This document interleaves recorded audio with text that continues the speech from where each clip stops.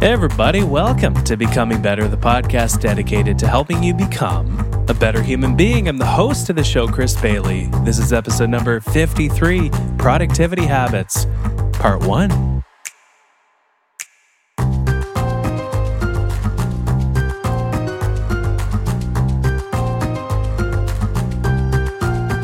I'm also here. Hello. Oh, hey. I feel weird. I didn't see you come in there. I feel weird saying my name, and I think it's my name on the artwork, but you're here, I'd say, over half the time. Yeah, I think it's over half the time. So Why? hello, friends. So my ego is just outsized, right? I need to put it on everything, like a realtor. Like because of the bus ads? Yeah, realtors like to put their face on things. Well, I don't want to generalize, and I don't want to make fun of anybody. I bet That's you not very nice. There are realtors that probably listen to this, and it's probably the kind of realtors that don't put their face everywhere. Oh my goodness. Wow, 1 minute in and we're already derailed. We've already lost, half our audience is realtors, and so we've already lost half the audience, even though we're talking about an exciting topic today, Arden Nordstrom. Your favorite productivity habits. Yeah, so this is kind of my jam. If there's one interest I have, it's productivity strategies. Let me ask you a question though, Arden, wife of mine. What's the point of becoming more productive? I mean, at the core of it, it's really to make back time, right? To get as much out of every moment you have without hating the process.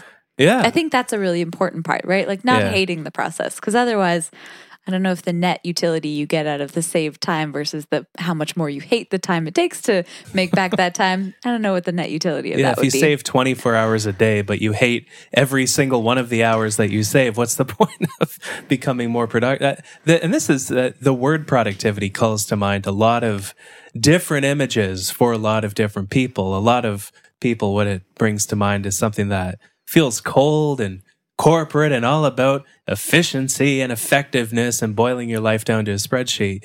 But I think these ideas can make us more human. Like you were saying, they can give us more time for what's actually meaningful, valuable to us. They can allow us to accomplish 12 hours, 10 hours of work in 7, 8, or 9, and then give us more time for what we love after that too.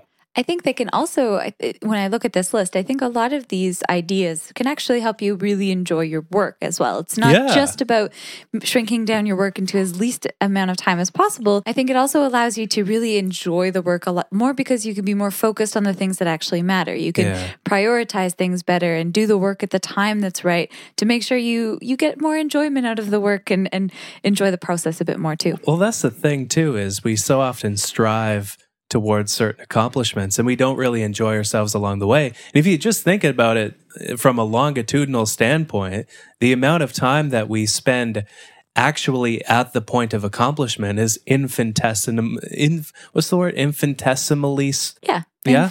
That's one of those words I only ever read. It's very small. And so if you don't enjoy all the steps to that zenith of productivity, the point at which you ship a project, deliver something important, you really got to check that out as well. So you probably heard at the start of this episode that this is part 1 of our favorite productivity habits. That's because over the course of the last week or so, we've combed through all the ideas we've talked about on the podcast so far. I've combed through the books that I've written, the blog posts that I've written, and we've chosen just 10 ideas that are kind of a perfect combination of where these ideas meet. They let you earn back time. They let you enjoy the journey. They let you carve out more time for what's meaningful. And they work and they're fun to do as well. Yeah, I think if you take what you think you'll like out of this list, what you'll find helpful out of this list, you'll definitely be able to get more done in a smaller amount of time, but also enjoy that time a lot more. You say that reluctantly. No. A smaller amount. No, not at all. I mean, I actually really love what I do, but I think it's also one of those things where I'm very lucky. Wow. I love pretty much everything I get to do, including literature reviews lately, because I've found I'm much more engaged with my work right now. So it's very exciting. But I think if you enjoy a literature review, is that more of a sign of insanity than passion? Oh, maybe I've reached that point of my PhD where the zenith of insanity. Just thrilled writing literature reviews. No, I think, but there's this quote, and I think it's often misattributed to Dorothy Parker, where it's not Mark Twain. No, where it's I hate writing, but I love having written. Yeah. And I think this is a really good, it's a kind of productivity in a nutshell, where sometimes the outcome is like definitely worth the time invested. But all of these tips should make you enjoy that writing process too. So it should be, I love writing and I love having written. Yeah. Do you think Mark Twain actually said anything? Or do you think we just misattribute like every quote to Mark Twain? I don't know. I feel like Mark Twain seems to be quite profound, I guess, if you attribute everything that they say to him. Yeah, I think anything. Instead of, you can strike off anonymous after a quote and just put Mark Twain, and it sounds more insightful. All right. Well, on that happy note, this is going to be a two-parter. Yeah. So we've decided to break this up into two very exciting parts, where we'll start at the bottom of the list with item number 10, and we'll move up to number 1. So it gets better, is what you're saying. I think they're all pretty good, but yeah, I think we rank them in order of kind of ascending importance or usefulness. So we'll go from 10, 9, 8, 7, 6 in the first episode here, and then the next episode, you might as well skip this one. You know, if you're dealing from 10 to 6, like why waste your time with numbers that high? But next episode, we're going to go from 5 to 1. And honestly, I do kid, because there are hundreds upon hundreds of productivity habits, strategies, tactics, hacks, whatever you want to call these things. They're kind of various different levels of involvement. And it really is tough to wade through all of the advice out there sometimes, but we've done the best for that we can for you. All right. Yes, you, dear listener of Becoming Better. I'm talking to you. All right. So number 10. Number 10. That's enough preamble. What is number 10, Art? Keep an accomplishments list. Do you keep an accomplishments list? I don't. No? This is one you don't. Off to a good start. But this is one of the ones that I don't actually do. But it is something, I mean, I journal, so I feel like I kind of implicitly do this, where I do make a record of things that I'm happy with, or I'm proud of, that I've accomplished.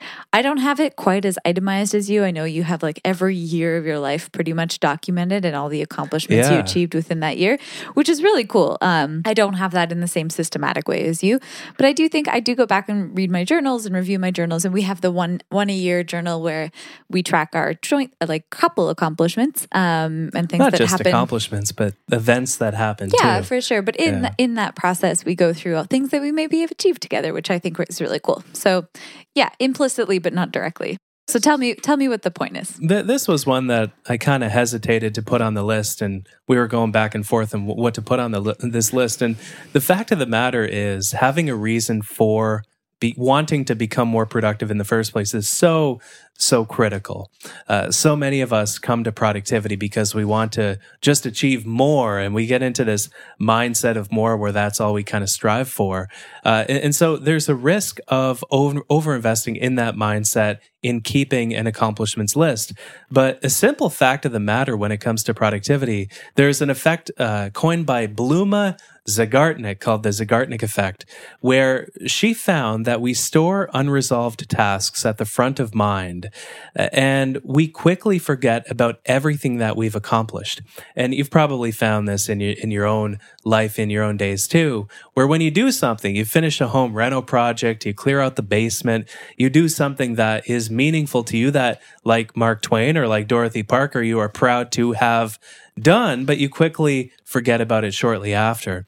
And an accomplishments list is a way of reminding yourself, if you ever feel like what you're working on doesn't lead to much of importance. You know, it's easy to get caught up in cycles like that when we have so much to do and so little time to do it in.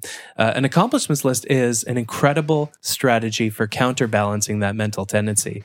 And I think there's two of them that are kind of worth keeping. There's the general accomplishment. I have mine here. You can see, Arden, going back to 2013.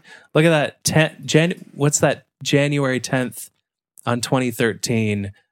Milestone. Our 6-month anniversary. Yes. not 6-month anniversary of the podcast, the 6-month anniversary of us being together. 2013, kind of wild.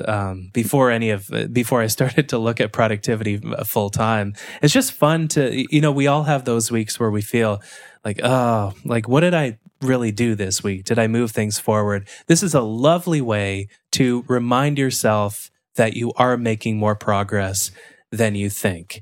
And it's wonderful to reflect back on the fruits that your productivity efforts lead to. So how do you turn this into a habit, right? I mean, I think normally when we talk about habits, it's some kind of action or routine. Yeah. How do we habitualize keeping an accomplishments list? Yeah, that's a really good question. There's kind of two different levels that we can do this on. That list I have going back to 2013, you'll see me scrolling. It's a long list. It would take a look. There's 15, 20 things each year, the major, not just accomplishments, but milestones that I've reached in my life, in my relationships, in the roles that I have in my life, with the different projects that I have. This I review once a month. And I've personally found that to be a good cadence because I find that keeps these things front of mind. I don't want to be patting myself on the back too much. But then there's the weekly accomplishments list as well, where as the week goes on, you just make a note on a sheet of paper by your desk or wherever is close by, the things that your efforts, your time, your energy, your attention lead to. And that's a nice one to do throughout the week. I do that every odd week or so when I find myself feeling like I'm dragging my feet. A general rule is you're getting more done than you think you are because of this Zeigarnik effect. And it's a nice balance for that. I love it. Yeah. Number 9, email or message sprints. Do you do this? I do. This is actually something I've become a lot better at. I think I have finally figured out how to balance like consulting and research and teaching and all these different pieces of my life. And I think compressing email into very short bursts of time rather than letting it filter into like all of your day just allows for so much more focused time. And I think there was an interview you did a while ago with Ashley Whillans, where she introduced this idea of time confetti. And I think about this concept all the time now, where it's basically because we have so many little distractions and it's so easy to be distracted by things like email and messaging all day long, or Slack or Skype or whatever messaging system your office uses. It's so easy to end up with a day that's really fragmented by all of these distractions and notifications and quick little messages. And I find that extremely frustrating. And I know a lot of your work, you've talked about how long it takes people to get back on track after being distracted. And I think email is just the best example of how easy it is to get distracted and how constant that is. So this is something I've really leaned into. And we've started using this thing called Cave Day, which is basically like Focusmate, but you can do like 3-hour sprints of focused time, which is really, I've been finding it extremely helpful. And it also allows me to structure my kind of email checks around those 3-hour sprints, where at the end of a sprint, I will kind of check in with my email, get up to date, and then close it down and get back to work. Yeah, Focusmate is great. Of course, this service where it pairs you with somebody who wants to focus on something anywhere in the world at that moment, a great service. But Cave Day, I kind of use Focusmate for instant accountability, and Cave Day for really hunkering down for a few hours at a time. And email sprints, they definitely work into that structure. And they go like this: at the start of the hour or every once in a while throughout the day, you set a timer for 10 for 15 minutes. And in that time, you blow through as much email or messages. You can do them all, but blow through all your email inboxes if you can. And then you shut it down. Right? You blow through as much as you possibly humanly can, and then you disconnect the rest of the time and hunker down and focus on more important things than what supports your work, like instant messaging and email. And this is critical because we so often have these two types of work that we all do. We all have that focused work, which involves hunkering down and just focusing on one thing. And then we have that collaborative work that involves other people, that involves information sharing and coordination with other people. And this is a great way of compartmentalizing that collaboration. But yet, if you do it every hour or so, people have to wait 45, 50 minutes for a response tops. And then you can go on with your day. People feel like they are loved by you, like they are appreciated by you, and everybody is happy, and you have things under control without email being this nagging notification at the corner of your screen that comes up throughout the day. Yeah.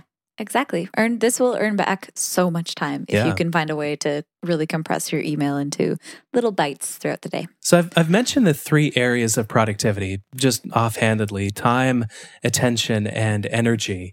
And you'll probably find that in various levels, these different strategies kind of sit at the intersection of a few of those ideas. But one idea that fits solely in the energy third of that diagram, of those overlapping circles, is our biological prime time. If you don't know your biological prime time, you got to figure that. When is your Well, first of all, what is a biological prime time, Arden? Basically, it boils down to just how much energy you have at a different time of day, right? And this will help you with not only physical tasks, but also mental tasks, right? And I know for me, this is something I've spent quite a lot of time thinking about, but I know for me, I'm definitely a morning person. I get a lot of really good focused work done, and really, I can think very clearly. Typically before like 11 a.m. I get up really early and I work really, really focused until 11 a.m.-ish. I know. Every morning you tell me as I wake up at 7 in the morning, all the things you've done since 5 or 5:30. So our biological prime times are definitely different in the Becoming Better household. Mine are definitely late morning or late afternoon. Essentially, the idea behind this is, like you said, because our energy per hour is not consistent, neither is our productivity. Energy is the fuel that we burn over the course of every day in order to be productive. And because of that, when we align what our most productive tasks are to when we have the most energy, we can bring that much more to them and get that much more accomplished, just kind of rearranging the blocks of our day without really doing much different. It's kind of a low-hanging fruit with regard to productivity. There's different ways of calculating it. One of the easiest one is to ask yourself what time you wake up on weekends. So if you think about a free day, what time do you wake up at? And if it's the same as weekdays, you're likely an early riser. If it's a little later, you're probably somewhere in the middle. And if it's much later, especially if it's 90 minutes or more later, you're probably a night owl. And of course, there's kind of a golden rule with regard to productivity advice that we have to take what works for us and leave the rest, because it's personal productivity. All of our work is different. Our lives are different. Some of us have kids at home. Some of us have calls that start at 7 a.m. Some of us have totally free days that we can schedule however we want. But knowing when your biological prime time is key information to work with. Whether that is as general as whether you're a morning bird or a night owl, or whether it's as specific as my biological prime time is between 10 and noon. We'll have a link in the show notes for a few different ways that you can calculate these numbers and work within them. Yeah, no, you'll find this to be an incredibly helpful way to earn back a lot of that time that we've talked about. Yeah, and feel free to block it off in your calendar too. Maybe take advantage of the energy dips in your day for more creative work. And that's the fascinating thing. When our energy is the highest, we're the most productive because we bring more of ourselves to what we do. But when our energy is the lowest, we're usually the most creative, because our mind is less inhibited. It doesn't really hold back with regard to the ideas that it generates. But you can use this information to schedule your creative work, your focused work. You can know when to take a break because you'll understand when your body and your mind actually need it. And you can understand the biological prime times of the people around you, including the people that you live with.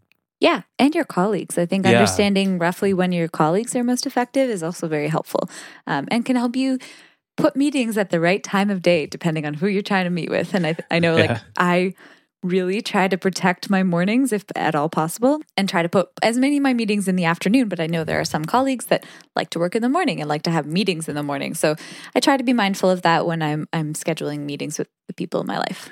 One thing that I'd encourage you to do as you listen to this podcast, as well as the one that is to come in a couple weeks, take what works for you and leave the rest. This advice is not universal. And for some of us, we may pat ourselves on the back constantly and not need an accomplishments list. Others of us, maybe we get 3 to 5 emails a day. Wouldn't that be lovely? And we wouldn't need to do a sprint. Some of us don't drink caffeine. We wake up and fall asleep naturally. We find that our energy levels don't fluctuate as much, so we may not need that strategy. Take what works for you and leave the rest. Given that productivity advice is so personal, I think that's the key here. But with that said, going to pile on yet another tactic, and that's a distractions list. This has been one of my favorite strategies, and it's kind of in the spirit of number 9 with the email sprints and message sprints, because we have these 2 types of work that we do. We have the focused work, we have the collaborative work, and distractions list kind of accommodates that as well, because when we're hunkered down on something, our mind tends to wander. Right? We tend to think about all the other things that we could be doing at the same time. We think of all the open loops because of that Zeigarnik effect, right? We think of all the people that we need to follow up on. We think of all the things that we're waiting on. We think of all the things that are weighing on our mind in one way or another. And a distractions list is the perfect way to accommodate that. And I think what you mean here by a distractions list, I mean, it's pretty self-explanatory. I should probably define it, eh? Yeah, maybe. So I'll help you out. But I think it's pretty self-explanatory. Obviously, it's just things that come up that could be a distraction. And the whole point here is just that you don't want to have to remember things. I find this incredibly frustrating when I'm in the middle of something really focused and I have to remember, I really need to follow up with so-and-so after this.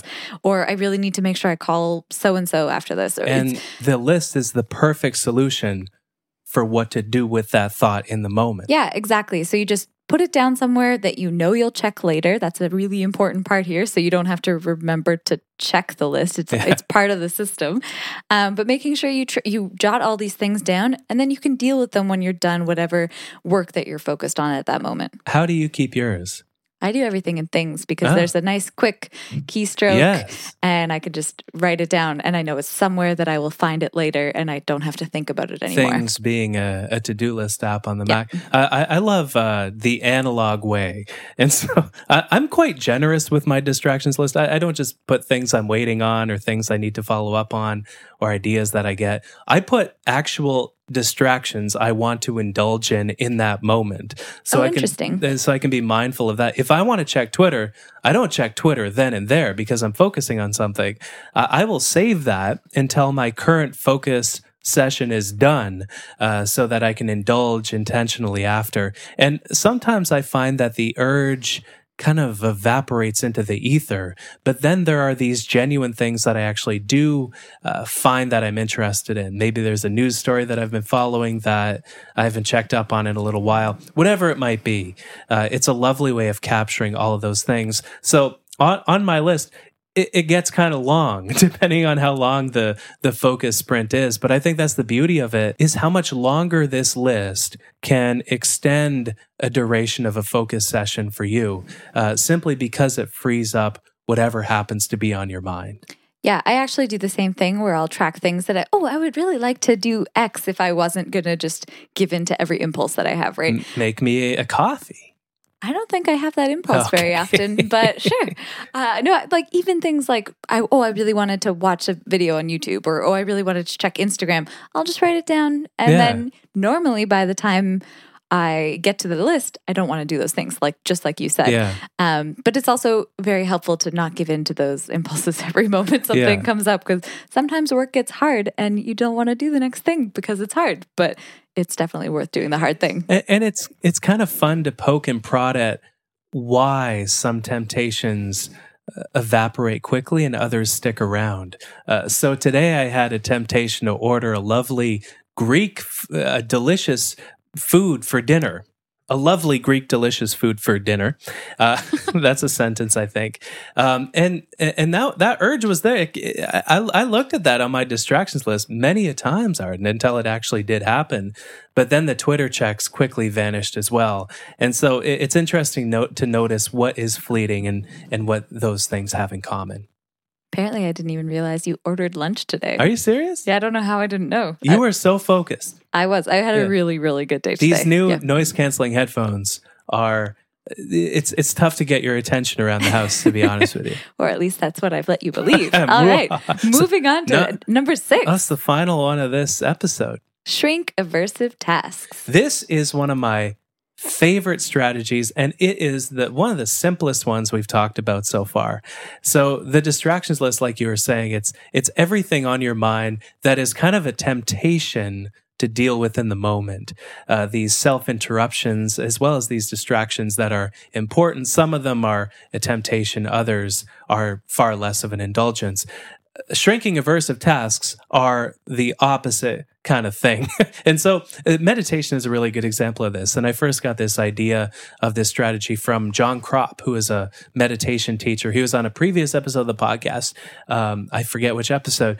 With the magic of editing, I will now tell you that it was episode 9 of the podcast. See, I can edit out all that silence and nobody will be any the wiser. And what the strategy is, and John finds it to be a chore to teach some people to meditate because people find it a chore to meditate. And so what he has them do is shrink how much time they meditate for in their head. And so if you find yourself having an aversion to meditation, this will help you too. You might ask yourself, okay, do I want to meditate for half an hour today? No way in hell. What about 25 minutes? No. 20? 15? 12? I could do 12. Then you meditate for 12 minutes. And in doing so, you get started, which would never have happened if you set yourself up to have this big hurdle with 30 minutes of meditation to begin with. And so this is a simple strategy for any task that you feel resistance to, whether it's working on a report, whether it's reading a research paper, whether it's doing a literature review, which you seem to love now, or whether it's meditation. We can find our resistance to doing these tasks, shrink it so that how long we do something for is just below that bar, and overcome it in that way. Yeah, I think that you said it perfectly. I do this all the time, especially when I'm tackling like new projects or new reports, for example. I mean, or even new papers. I think this is something that I definitely try to do, where I'll just say, okay, I'm going to write for 25 minutes because that's like the least amount of time that I feel comfortable with, or the most amount of time I feel comfortable with. But usually once that time goes by, you're totally in the zone. You want to keep going. Yeah. So it's kind of like a nice way of tricking yourself into falling into doing something that you were maybe a little hesitant to do at first. That is so key because we find it so difficult to account for the stories that we tell ourselves surrounding how productive we are. And definitely with the most aversive tasks on our plate, we have these stories, these narratives that we build up around some tasks when we're procrastinating on them, like how we don't have time for certain things. The amount of times that, I hear somebody say that they don't have time for meditation or to read books. That's something a lot of people say they don't have time for. But I bet you every single one of those people has also watched the Friends reunion, which was fantastic. Even speaking as somebody who doesn't watch Friends. And so we build up these stories around tasks, and this is a way to cut right through those narratives. You shrink how much time you do something for until you no longer feel that resistance. And that is number 6. Bonus trick, you can also pair aversive tasks with things that you really love doing to shrink how aversive it is.